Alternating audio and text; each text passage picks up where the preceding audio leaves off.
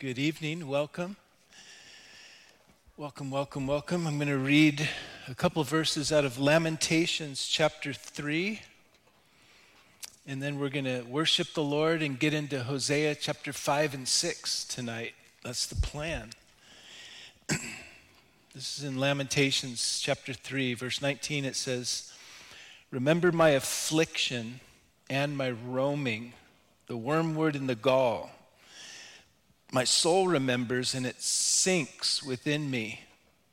This I recall to my mind, and therefore I have hope. It's through the Lord's mercies that we are not consumed, because his compassions fail not. They are new every morning. Great is your faithfulness." Wow, it's good stuff. This I recall to mind, therefore I have hope. It is of the Lord's mercies that we are not consumed, because his compassion fails not. They're new every morning. Thank you, Lord. Thank you, Lord, that you, God, that you sent your son Jesus. And Jesus, we thank you that you came and that you took away our sin, Lord. And now we can come to you, we can call on you. Lord, your favor is upon our life. You're with us, you'll never leave us. The work you started, you'll finish. Thank you that you've clothed us in the righteousness of Jesus. This is all a gift. This is all a gift. The forgiveness, the clothing of your righteousness. We thank you for this precious gift, Lord. We're painfully aware of our sin, of our shortcomings, but we thank you that you're not discouraged, Lord, that you know what you're doing, you know what you got into when you called us, and that you're going to finish what you started. We give you this time. We pray you'd bless our time together in worship and in Hosea tonight, all for your glory and our greater joy. We ask it all in Jesus' name. And everyone who agreed said together, amen. Hey, take a minute before we start. Maybe reach out and find someone. Say hi, get a name, introduce yourself. We're glad you're here.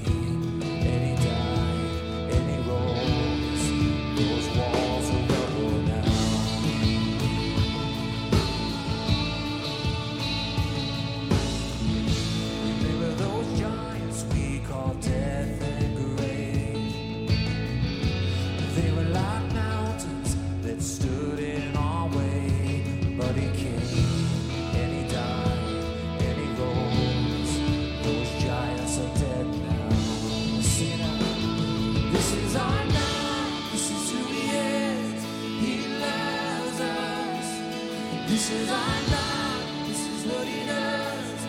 He saves us. He bore the cross, beat the grave. Let heaven and earth proclaim, this is our God, King Jesus.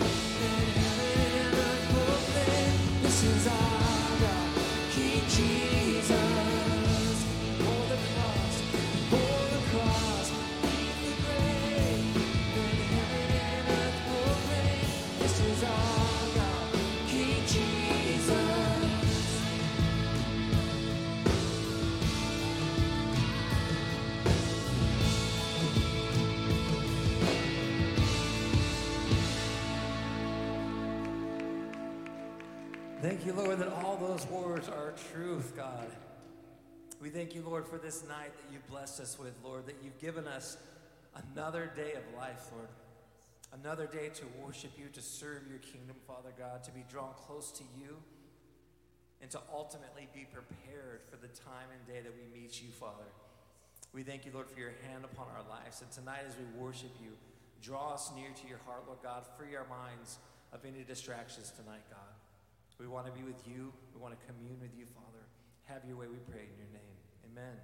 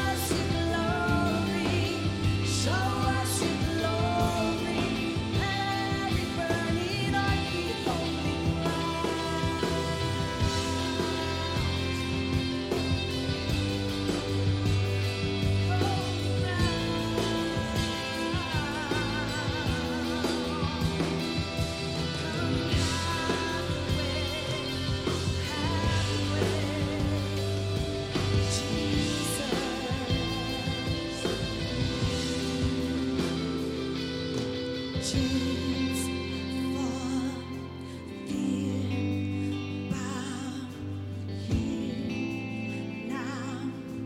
Jesus, you change everything. Lives healed, hope found here now. Jesus, you change everything. Chains fall, fear bow here now. Jesus, you change everything. Lives healed, hope found here now. Jesus, you change everything.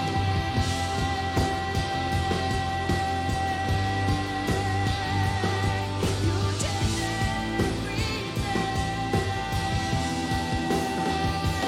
You break every chain. You change everything. You break every chain. Chains fall, fear bound here now. Jesus, you change everything. Lives healed, hope found here now. Jesus, you change everything.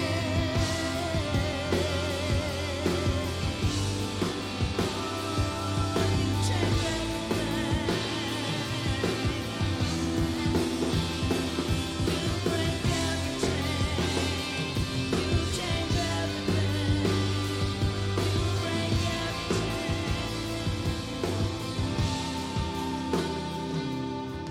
Chains fall, fear bow here now.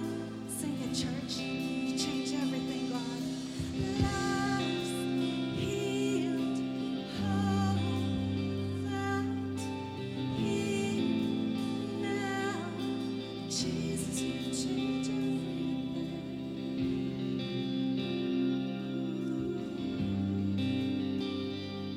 You change everything. That's what you do, God. You change everything. You change us and rearrange us for your glory, God. And it's all your handiwork. For we are your workmanship, created in Christ Jesus for good works which you have prepared in advance for us to walk in. And that gives us the assurance, God, that it's your work. It's you through us and in us as us, God. We give you praise.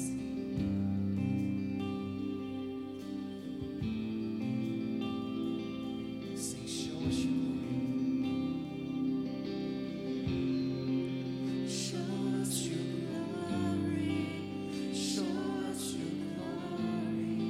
In wonder and surrender we fall down. Show us your glory. Show us your glory. Let every burning heart be holy ground. Hallelujah.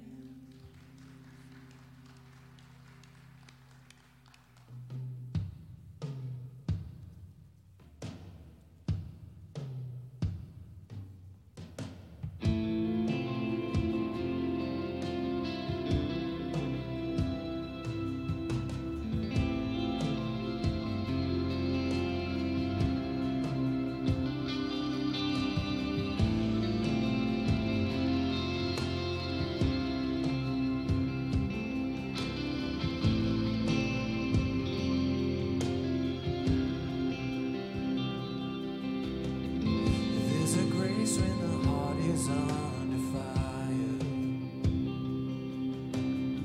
Another way when the walls are closing in. And when I look at the space between where I used to be in this reckoning, oh, I know I will never be alone. There was another in the fire, standing there another in the waters, holding back the seas. And should I ever need a reminding of how I've been set free, there is a cross that bears the burden, where another died for me. There is another in the fire.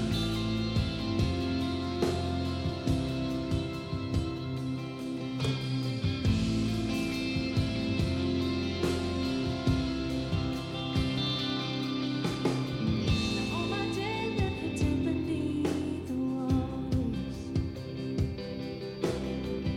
I'm no longer a slave to my sin anymore. Should I fall in the space between what remains of me and this reckoning? Either way, I won't bow to the things of this world. I know I will never be alone. There'll be another in the fire standing next to me. There'll be another in the waters holding back the seas. And should I ever need reminding, how good you've been to me? I'll count the joy come every battle, 'cause I know that's where you'll be. There'll be another in the fire. There'll be another in the fire. There'll be another in the fire. There'll be another in the fire, in the fire, in the fire. I can see a light in the darkness as the darkness bows to him. I can hear the roar in the heavens as the space between was thin. I can feel the ground shake beneath us as the prison walls cave in. Nothing stands between us. Nothing stands between us.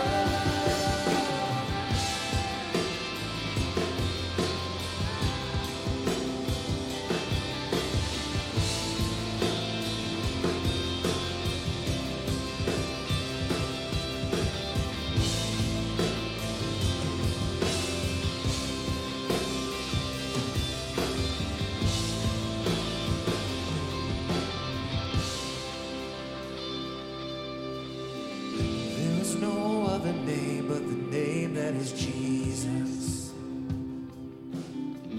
He who was and still is and will be through it all. So come what may in the space between all the things unseen in this reckoning. Oh, I know I will never be alone. I know I will never be alone.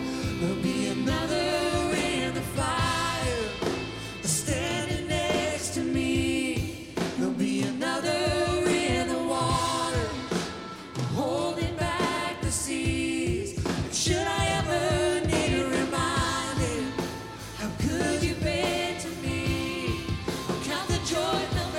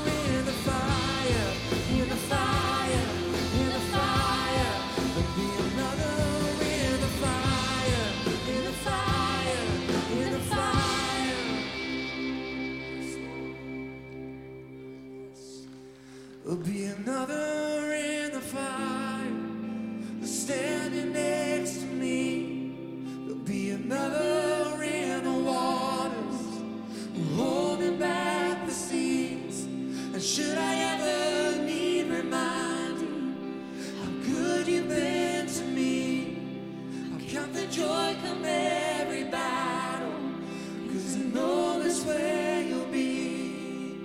You're always here with me. You're always here with me. You're always here with me. Thank you, Lord. You're always here with me.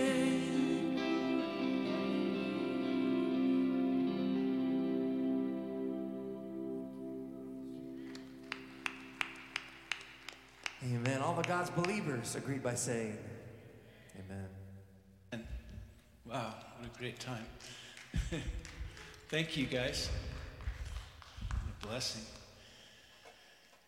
If you have your Bibles, we're going to be in Hosea chapter 5. If you're new here, we study on Wednesday nights. We're going verse by verse, chapter by chapter through what we call the Old Testament.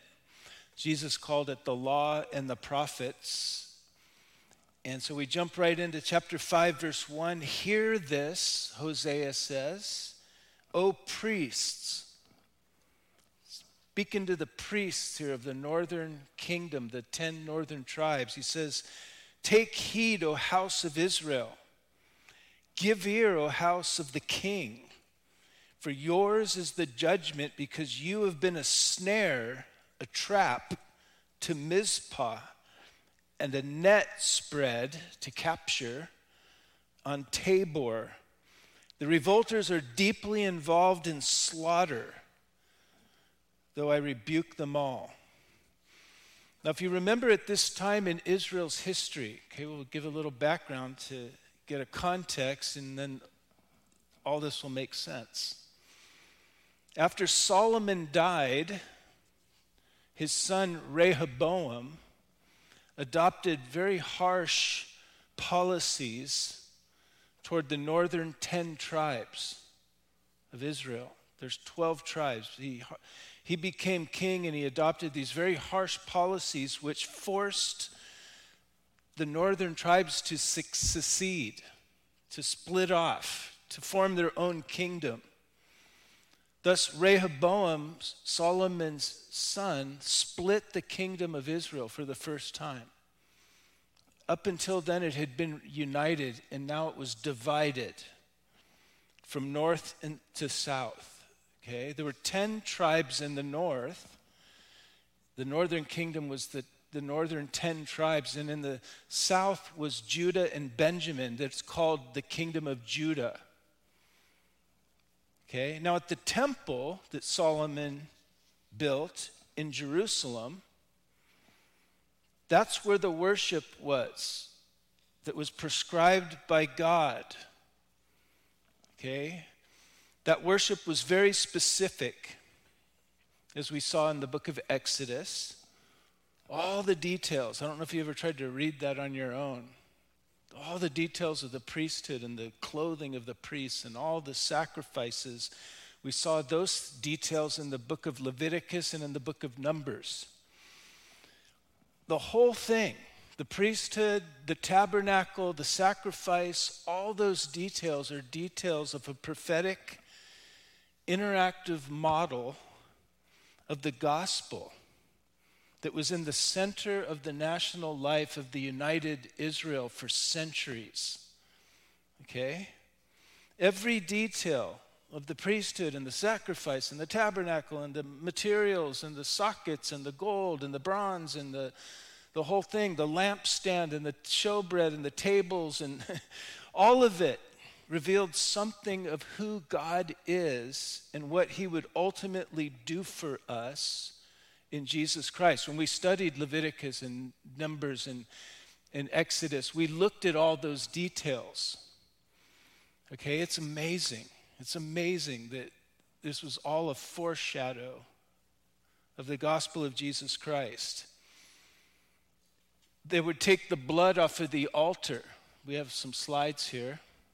They would take the blood off of the altar in the outer court. That's the altar, and that's where the sacrifice and the blood was shed. They would take the blood and take it into the Holy of Holies, which was inside the tabernacle, and they sprinkled the blood over the mercy seat. Okay, the mercy seat is the lid that covers the Ark of the Covenant. And there was these cherubim that had their wings outspread. You see deep inside the Holy of Holies. The blood was sprinkled on the lid called the mercy seat. Okay. Inside the Ark of the Covenant, okay, there's an X-ray view. Inside the Ark of the Covenant, there was 3 items that represented the sin, the failure, and the rebellion of the people.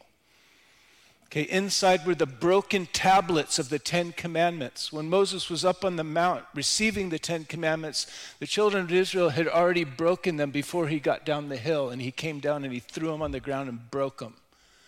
Those broken tablets were inside the Ark of the Covenant. There was a jar of manna that represented how they complained about God's provision of food in the wilderness. Remember? And God sent quail until they were choking on it. And there was also Aaron's rod that had budded, symbolizing how they rebelled. They had rebelled against God's chosen leadership. And there's a whole story in that. But in the Ark of the Covenant were these 3 items, interestingly enough, that represented sin, failure, and rebellion. And as the blood of the sacrifice stood between, God would manifest his presence and meet there with the priest. This was a picture of the person and the work of Jesus Christ. Okay, when Jesus shows up on the scene, John the Baptist, who is the last Old Testament prophet, the first thing he said, recognizing, here he is, he said, "Behold the Lamb of God who takes away the sin of the world." All of those lambs, all those blood sacrifices were prophetic shadows of this one. His blood takes away our sin, our failure, even our rebellious actions. Okay? Imagine this. It was in the center of the life of the people of Israel for centuries, this prophetic picture looking forward. What a trip. What a trip, an interactive model of the gospel. And so when the kingdom split, okay, after Solomon died, his son Rehoboam enacting these harsh policies to the north, forcing them to secede, like some counties in California want to secede from California and form a new state, right? Like Texas wants to secede from the Union and form their own country because of political policies. Solomon's son, Rehoboam, he was heavy-handed with the north, and they said, we're out of here, and the kingdom split. But the problem is he cut the 10 northern tribes off from the worship at the temple, the worship that God prescribed. He was cutting them off from the knowledge of God and from the knowledge of God's redeeming love and his faithful mercy towards them. And the north didn't allow the people who even wanted to, didn't allow them to travel south to worship God in truth at the tabernacle. They didn't allow it. Okay? They were paranoid that if we let the people go down there, their hearts will become loyal to the king of the southern kingdom of Judah and will lose their loyalty. So like a bunch of communists, they built walls to keep the people in. Okay? They didn't allow them to go down. It was politics over truth. It was politics over worship. And so in the north, what they did is they made their own worship up in the north. It was unprescribed. It wasn't prescribed by God. It wasn't according to exactly how God prescribed it at the temple, at the tabernacle. It wasn't reflective of Jesus Christ and him crucified, the one that the whole thing was to point to. And we saw there in chapter 4, remember the beginning of chapter 4 last week, God said, hear the word of the Lord, you children of Israel, for The Lord brings this charge against the inhabitants of the land. There's no truth. There's no truth up here in the north. Or mercy. Because the truth that was seen in the sacrifice at the tabernacle was that God is merciful. He's a redeeming lover of our souls. He himself is self-sacrificing to redeem us. It was all pointing to God who was in Christ, reconciling the world to himself. They cut themselves off from the gospel that was there in shadow form. The charge there we saw in chapter 4, verse 1 is there's no truth, there's no mercy, there's no knowledge of God up here in the north. Instead, empty and just looking to your idols. You're left only with what's in your flesh. All the swearing and lying and killing and stealing and adultery, breaking all restraint with bloodshed. That was the charge. It was a mess up there because there was no truth and thus no mercy, no knowledge of God in the land. In the north, they began to worship God in their own way. They made up their own gods in their own religion, and it led to this gross idolatry all over the northern kingdom. And so this chapter 5, starts with this indictment of the priests in the north. Notice what it says. Hear this, O priests. Take heed, O house of Israel. Give ear, O house of the king. For yours is the judgment, because you have been a snare to Mizpah and a net spread in Tabor.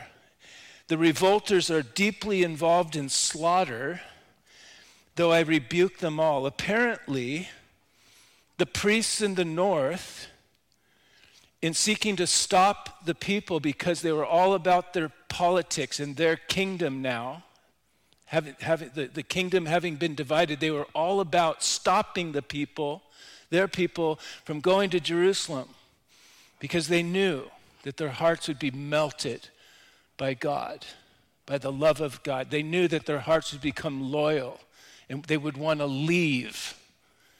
Like millions of people all over the world have wanted to leave oppressive places like the Soviet Union. Like right now, Iranians want to get out of there because there's so many oppressive regimes that they have to build walls to keep people in. This is what it was like. And apparently, the priests were setting traps, snares, ambushes to catch people who were trying to escape to the south, to worship God at the temple in truth. Okay? And apparently they were catching them and slaughtering them. It was this evil. Okay? It was politics to them over a relationship with God. And God says, I know Ephraim. Okay, this is how God referred to the northern kingdom sometimes, because Ephraim was the largest of the tribes of the north. And Israel, the northern kingdom was called Israel as well. The southern kingdom is Judah. The northern kingdom was called Ephraim, was called Israel. I know Ephraim, and Israel is not hidden from me. For now, O Ephraim, you commit harlotry. This is how God sees it when we turn our backs on him and go to some other source of life. There is only one source of life, the true and living God who's revealed himself. Okay, this is our legitimate lover. God looks at all other sources that we may run to as going to prostitution. That's an illegitimate source of intimacy. Okay? They're defiled by all their idols. Israel is defiled. God looks and he says, you're defiling yourself with all these idols you've made because your idols are lies about me that keep you in horrible bondage. They do not direct their deeds toward turning to their God, for the spirit of harlotry is in their midst, and they do not know the Lord. Okay, they made gods that their own minds invented. They fashioned these idols and they filled themselves with these lies. God says they don't know me. They go through the religious motions with their idols, and they use they speak about the name of the Lord and all, and God says, they don't know me. I'm not known in those idols that you've made. I'm known in the sacrifice at the temple, exactly how I prescribed it. And it all, again, is a picture of the ultimate revelation of God in his Son, Jesus Christ, who self-sacrificed himself. In love, the blood was sprinkled over the mercy seat. And now our sin, our failure, our rebellion is taken away, and God meets with us. He fills our lives with his Spirit. His favor is upon us because of the shed blood of God. God was in Christ, reconciling the world to himself. He says here, the pride of Israel testifies to his face. As their lives devolved into a wretched mess in their foolish, pig-headed pride, they held on to what was destroying them. Therefore, Israel and Ephraim stumble in their iniquity. Israel and Ephraim, the northern tribes, stumble in their iniquity. But notice what he says, and Judah also stumbles with them. Okay, now when we studied the history, first, second Chronicles, we saw the history of the southern tribe. Hosea is speaking to the northern tribes here. He was a prophet to the northern 10 tribes. But when we already studied this up and down history of the two southern tribes called Judah, and they went up and down, okay? A wicked king would take the throne and he would promote idolatry. And then a godly king would arise, like Jehoshaphat, Joash, Hezekiah, and Josiah. These were the godly kings. And they would bring the people back. They would destroy the idols. They would call for the complete destruction of all the idols. And they would bring the people back to offering the sacrifice that God prescribed through Moses. That was that picture of God, the redeeming, sacrificing God, giving himself to redeem us. Okay? But Judah stumbled. See that? It's a picture of stumbling, of getting up and falling, of getting up and falling. You know what? In the northern kingdom, there was not one good king. They were all wicked. They only promoted idolatry in the north. But Judah stumbled. Okay? Continuing his rebuke of the 10 northern tribes, especially the priests, he says, with their flocks and herds, they shall go to seek the Lord, but they will not find him, because he's withdrawn from them. Because they were seeking God in their own way, in the way they made up. They made up their own religion, if you would, by making these gods that their own minds had invented, by bowing to these idols that their own hands had fashioned. Okay, if you have to make your God, you have to carve it into wood and then carry him around, you got the wrong God. Okay? God says, you won't find me that way. You're not going to find me. You might use the words, you might use my name, you might say, here we go to worship, but if it's an idol, it's a lie, and it'll get you nowhere. You'll just find yourself in deeper and deeper bondage. And we've talked about this, that at the root of every bondage in our lives, and nobody here's arrived yet, we've all got issues still, but at the root of every bondage in my life is a lie that somewhere along the line I believed it and I received it. But the good news is that Jesus said, if you are my disciples truly, you will continue in my word and you'll know the truth about me, about God, and the truth will make you what? Free. See, in Jerusalem at the sacrifice was freedom. Because when you realize it, they would offer the sacrifice up. It wasn't something they did for God. Okay? They slipped into that mentality at times, and God said, do you think I drink the blood of bulls and goats? If I was hungry, read Psalm 50. If I was hungry, I wouldn't ask you, because I own the cattle on 1,000 hills. The sacrifice I've called you to lift up, it speaks to you of who I am and what I will ultimately do for you and my son, Jesus Christ. It's just like when we take communion at church. A lot of people have this mentality, if I don't go to church and take communion, God's going to be upset. Because as if going to church, it's what you do for God. And taking communion is this religious thing you do for God and then you make God happy. No, the communion that we take, that Jesus said, take this. It's a reminder of who he is and what he has done for us. It's not me doing something for him. It's what he's done for me. His body was broken. His blood was shed. And as I eat and drink of this redeeming love of God, my life is healed. I'm brought back to rest in God. You see, we need to take communion because it's what God has done for us. We actually don't do anything for God. God doesn't need anything. He's doing very well, thank you very much. He doesn't even need your money. He doesn't. He's not broke. Contrary to what many a televangelist might tell you, he's doing very well. He's made some good investments. He's set for life. Okay? We need him. I'm a little tiny speck of sinful humanity. I can't do anything for him. I need what he's done for me. And as he fills me and he overflows my life, that's what we call glorifying him.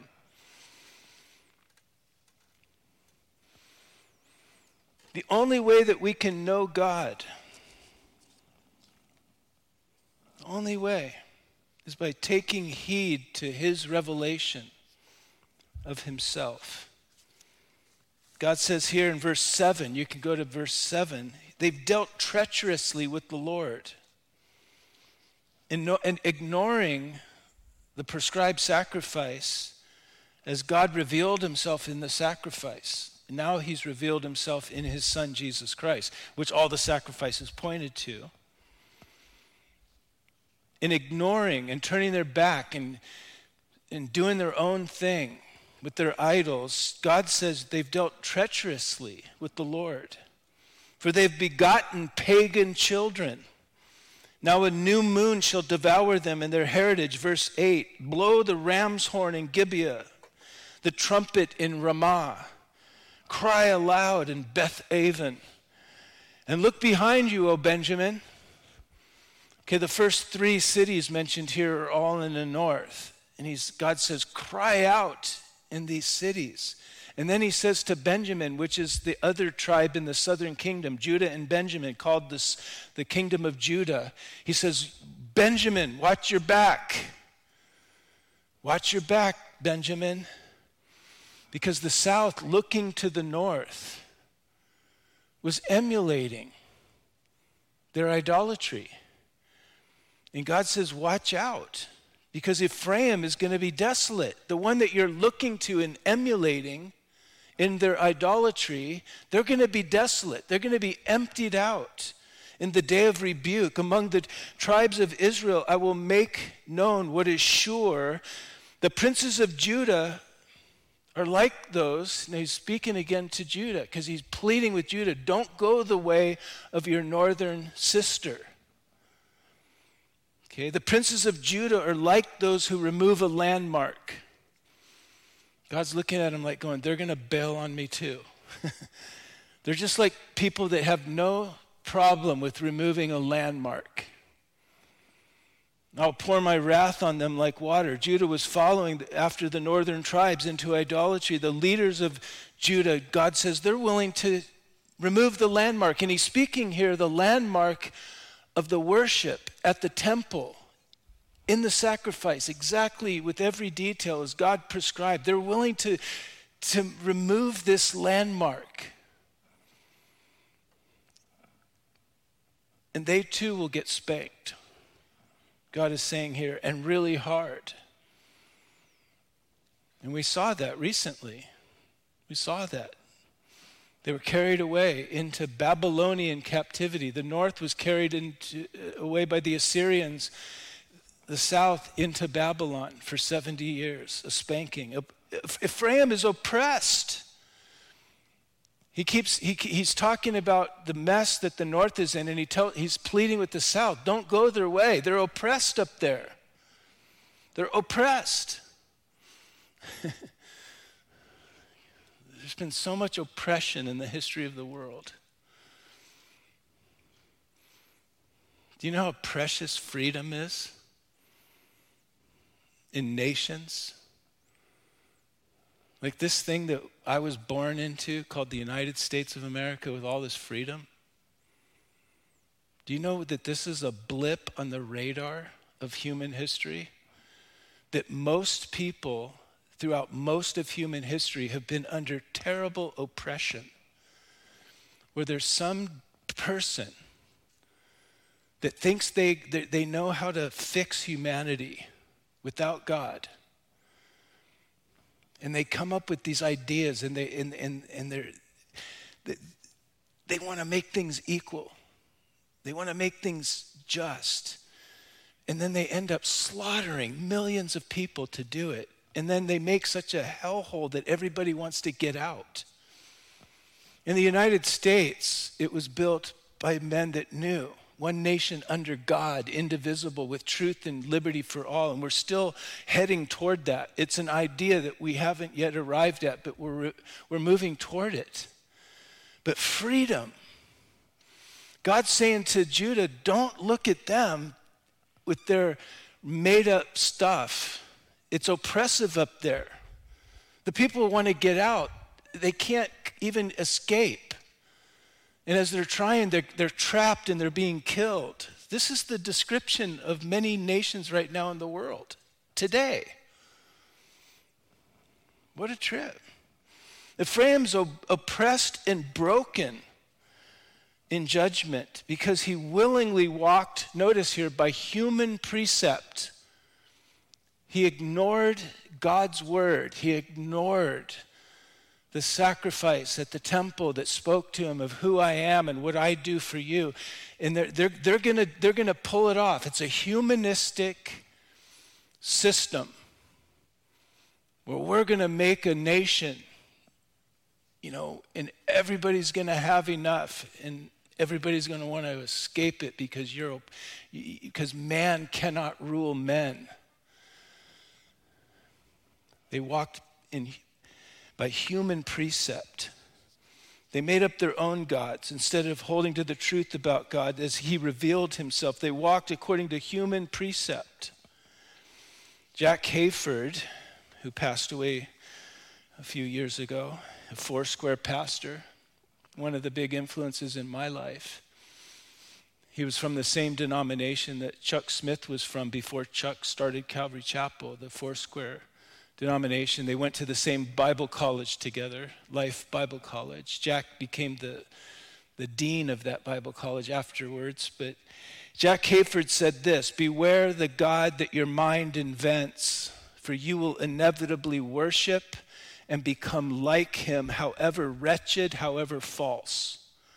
Best of all, find the true God who's revealed himself in his word and in his son, Jesus Christ. And filling your mind with the truth of his being, you'll learn his love and you will treasure the life that he creates. All else is confusion. All else is ultimate despair. The self-sacrificial nature of God and his redeeming love were known in the sacrifice. And as they worshiped God as he prescribed, they looked at God, they received of his love, his redeeming love. It worked in them, and then it was working through them, and they were loving one another, and it all worked. It was blessed, and they were free, and they were prosperous, and they were giving. But their source was God, as God revealed himself. Therefore, God says, verse 12, I will be to Ephraim like a moth, and to the house of Judah like rottenness, as they turn their back on me, as they walk after human precept, We're so smart, and that's the problem. We got all these smart people. We got all these smart people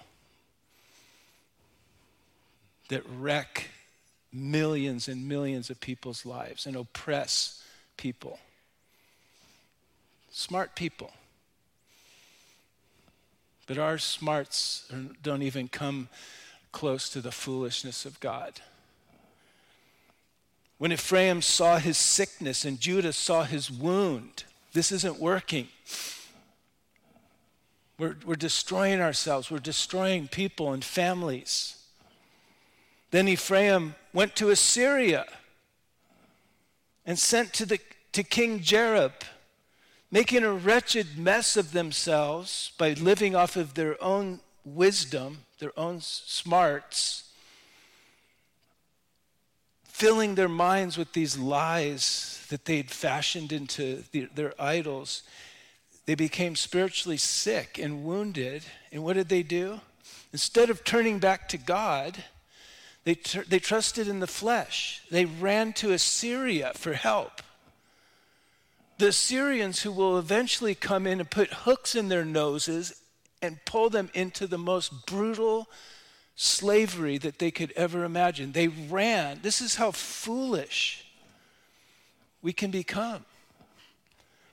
And God says, you're not going to find a cure in the Assyrians. Remember when we studied Judah, as Judah was turning from God, they were trusting in Egypt. And God was saying, don't trust in Egypt, trust in me. The north was trusting in their alliances with the Assyrians.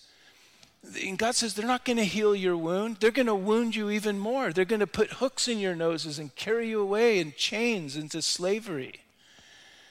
God says, for I will be like a lion to Ephraim and like a young lion to the house of Judah. I will tear them and go away. I will take them away and no one shall rescue. I will return again to my place till they acknowledge their offense. Until they acknowledge their offense. And then they will seek my face in their affliction. And they will earnestly seek me.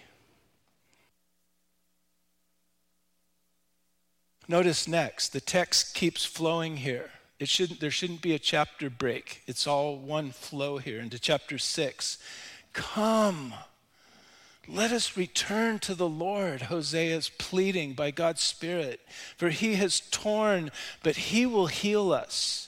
He has stricken us, he has spanked us, but he will bind us up. This is the prayer here, chapter 6, verse 1. This is the prayer that trusts in the love of God, okay? This is the prayer that sees the loving hand of God, even in this hard chastening. You know, many a rebellious child will accuse their parents of not loving them.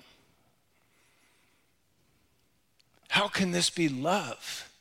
This hurts so bad, this spanking you're giving me. You know, when you're a little kid, you think you're going to die. You're not even close to dying. If your parents chasten you and discipline you properly, God gave a little padded place right here. Boom. It can sting, but it won't hurt. It won't harm. You don't hit your kid in the back with a 2x4 in the back and break his spine. God gave a little spot here for chastening. But many a rebellious kid is like, you don't love me. This hurts. How can this be love if it hurts so bad? Hebrews 12 said, whom the Lord loves, he chastens. The proverb says that he that spares discipline, he who withholds discipline from his child, hates his child.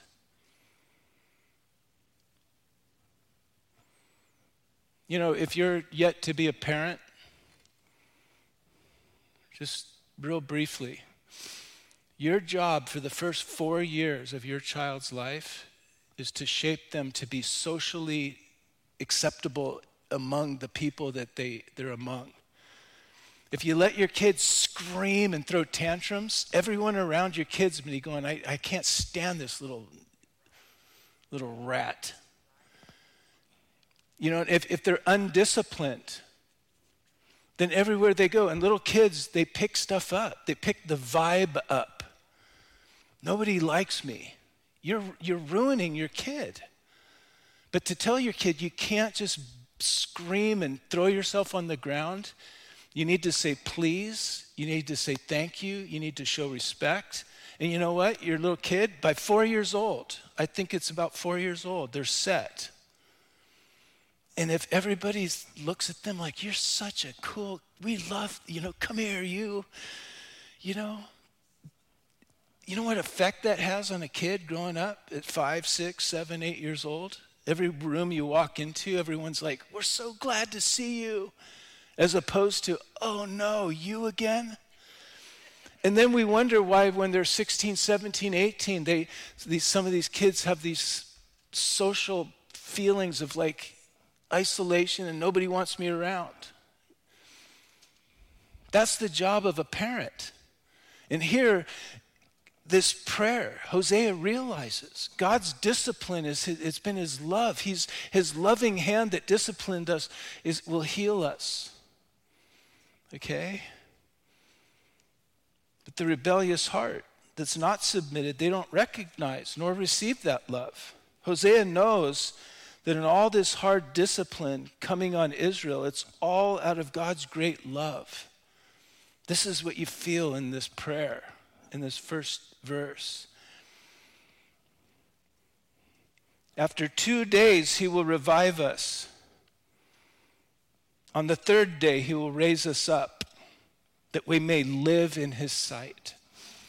Hosea is seeing beyond the scattering of the 12 tribes.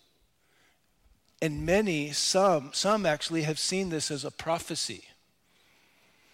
Okay, they say that if you look at the nation of Israel, it's been almost 2,000 years since they've existed as a nation. Jerusalem being destroyed in 70 A.D., when most of the Jews, 1 million, were killed and most of them were scattered all over the world. Now, if we take what Peter said to the first century believers concerning the end time, listen to what Peter said in 2 Peter 3:8. But beloved, do not forget this one thing, that with the Lord 1 day is as 1,000 years, and 1,000 years is as 1 day. So if there's some that look at this, and I'm not fully convinced, it does fit, but I'm not dogmatic about this, but using Peter's formula here, a day would be, there's been 2 days, okay? After 2 days, he'll revive us. 2 days would be 2,000 years. Okay? Hosea is speaking here about the scattering of Israel. Some have seen in this prophecy of the revival that we have been witnessing in our lifetime over the last 100 years, that's still underway right now. It's happening. As Jewish people from the scattered tribes have been making their way back to their ancient homeland that God promised to Abraham 4,000 years ago, that they dwelt in for centuries. Using Peter's formula, it's been about 2 days. After 2 days, he will revive us. Okay, this interpretation is not completely definitive, but it could be. And I have to admit, it does fit. After 2 days, he'll revive us. On the third day, he will raise us up, that we may live in his sight. If we keep with Peter's formula about 1 day being 1,000 years, Hosea would be saying here that there will be a third day that Israel will live again in God's sight. Another 1,000-year period that the Bible does speak of, called the millennial reign. If this is the interpretation, if we're to take Peter's formula, this would mean that Israel right now is on the verge of a time of trouble like they've never seen. A time that the prophets in the Old Testament spoke of a time of Jacob's trouble, that it's a time that the New Testament in the book of Revelation speaks of as the Great Tribulation, that immediately precedes this 1,000-year reign of Christ, which will be a time when God will fulfill everything that is unfulfilled in Israel, when all the failures that we see as we study the Old Testament will be turned into success. And that will lead into the coming of the new heavens and new earth. This would all mean that the Lord's coming soon. Okay? Because Israel's being brought back after 2 days, after 2,000 years, and there's another day where Israel will live again. And right now it's not living. Right now it's a mess, and the whole world is surrounding them, just like the prophet said, to want to destroy them. If Peter's formula is right, and if this is what this is, a prophecy thrown in here, it would mean that it's time for the third day to commence. It's very interesting. I'm not saying I'm fully convinced, but it's a very interesting proposal. After 2 days, he will revive us. On the third day, he will raise us up that we may live in his sight. Let us know, Hosea cries out. Let us pursue the knowledge of God. Now, in that third day, that millennial reign, to know God in that day will just be to look at their Messiah, Jesus, who's the Son of David, who will rule in that period. All they have to do is look at him. Just like if you want to know God, study the Bible, right? Well, you know what? The whole Old Testament points to Jesus. The whole New Testament is about Jesus. It's interesting. I love studying the Old Testament. All these shadows and foreshadows, and the whole river is flowing to Jesus. But sometimes if I'm just somewhere and I just need to refocus on God, all I have to do is think about Jesus. God was in Christ. Who is God? He looks exactly like Jesus. Okay? It says in Hebrews chapter 1 that God in times past spoke in different ways through the prophets, but in these last days he's spoken to us in his Son, who is the exact representation of God's being, the exact image of the invisible God. In the millennial reign of Christ, Israel, as Hosea is crying out, let us know the Lord. All they have to do is look at Jesus. If you want to know the Lord, just look at Jesus. Especially Jesus Christ and him crucified. It's even reduced down to the cross. Everything we need to know about God is found in the cross of Christ. The whole thing is genius. God, you're a genius. He's like, thank you, Greg. I was wondering, right? There's God. He's self-giving, sacrificing, redeeming lover. That's who God is. Everything we need to know about God. What he thinks about you, what he feels about you. He thinks that you're worth his Son to him because he gave his Son for you. He so loved you that he gave his Son. That's what he thinks about you. How does he feel? He loves you. Where do you get that? I get it in the cross. What does he think about my sin? It's serious. Christ had to pay the price. It's all there. The whole Bible it's condensed in Jesus. Jesus' whole life and ministry is condensed in the cross. Here, Hosea, I think he may be looking toward that third day that's coming when Israel will live again, where they will know the Lord and pursue the knowledge of the Lord. And that'll simply be by looking at their Messiah, Jesus, it's all summed up in him. Pretty cool.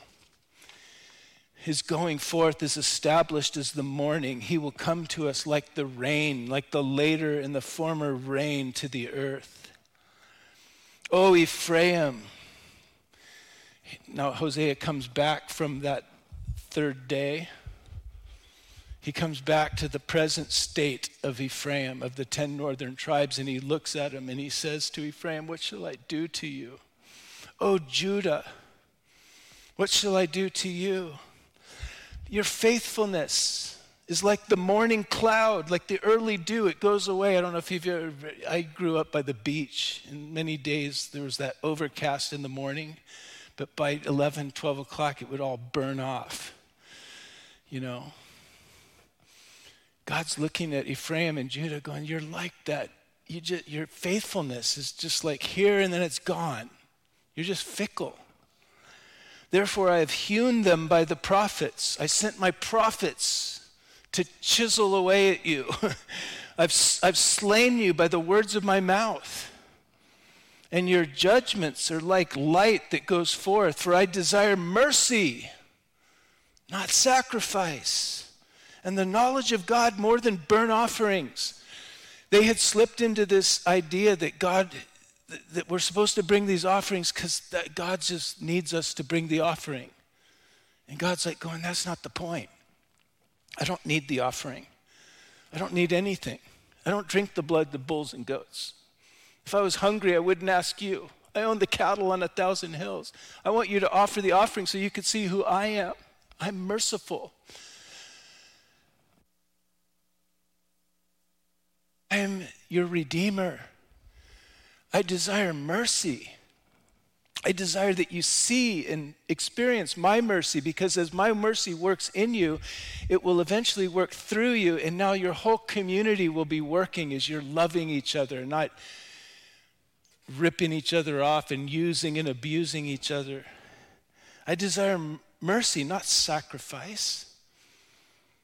I desire you to know me, the knowledge of God. Not you bring in your little religious offering. If that's all it is, you're missing the whole point. You offer the offering so you can know me. I desire the knowledge of God, not your offering. You see what he's saying here? But like men, they transgressed the covenant. They dealt treacherously with me. You turn your back on me. You bailed on my prescribed worship and the sacrifice at the temple, and you made your idols, and now you're empty. And the only thing you're left with is yourself and what's in your flesh, and there's nothing good there. Like Paul said, in me, that is in my flesh, there's no good thing. Oh, how we need to keep our eyes on Jesus. We need to look at him and go, here's what God is like. Here's the image of the invisible God.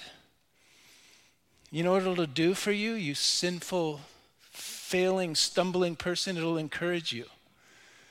Because he's not out to get you like you think. He's out to get you, to bring you close. When we look at Jesus Christ and him crucified, we realize, oh my gosh, my sins, he paid the price. He loves me. He's not mad at me. He's not sick and tired of me. He's not ready to kick me in the head. As we keep our eyes on him, the knowledge of God. There's the knowledge of God. Gilead is a city of evildoers. Let's finish this up. Defiled with blood, the bands of robbers lie in wait, the company of the priests, they murder people on the way to Shechem. Surely they commit lewdness. I've seen a horrible thing in the house of Israel. There's harlotry in Ephraim with all their idols. Israel is defiled. Oh, also Judah. A harvest is appointed for you when I return the captives of my people. As we've said before, the record of the Old Testament is a record of the failure of the flesh of man. The record of the Old Testament is simultaneously the record of the faithfulness of God. How much pain are we going to bring on ourselves by trying to do it our way? When will we ever learn, like Van Morrison used to sing, when will I ever learn to live in God? Will I ever learn? When will I learn to just keep my eyes on Jesus? That will keep me close to God, close to God, filled with his Spirit, his love will work in me and through me to the people around me, including starting with my wife and my kids and the people around me wherever I go. This is all he wants from us. You know that all God wants from you is that you receive his love, let it work in you until it works through you. That's it. He doesn't want anything else. Read 1 Corinthians chapter 13. He said, if it doesn't matter what else I do, if I have not love, he goes, it profits me nothing. Zero. God's not interested in my religious motions. He wants me to know his love, which is revealed definitively in crystal clarity in Jesus Christ and him crucified. He wants that love working in my heart and working through me to the people around me. That's what he wants. That's all he wants. You could miss church for months and God's not mad at you. You know? Take communion. Be reminded of his love. Eat it and drink it till it fills you and then overflows you. That's all he wants. That's all he wants. It's amazing. It's good news. Thank you, Jesus, for the word of God that all flows to you.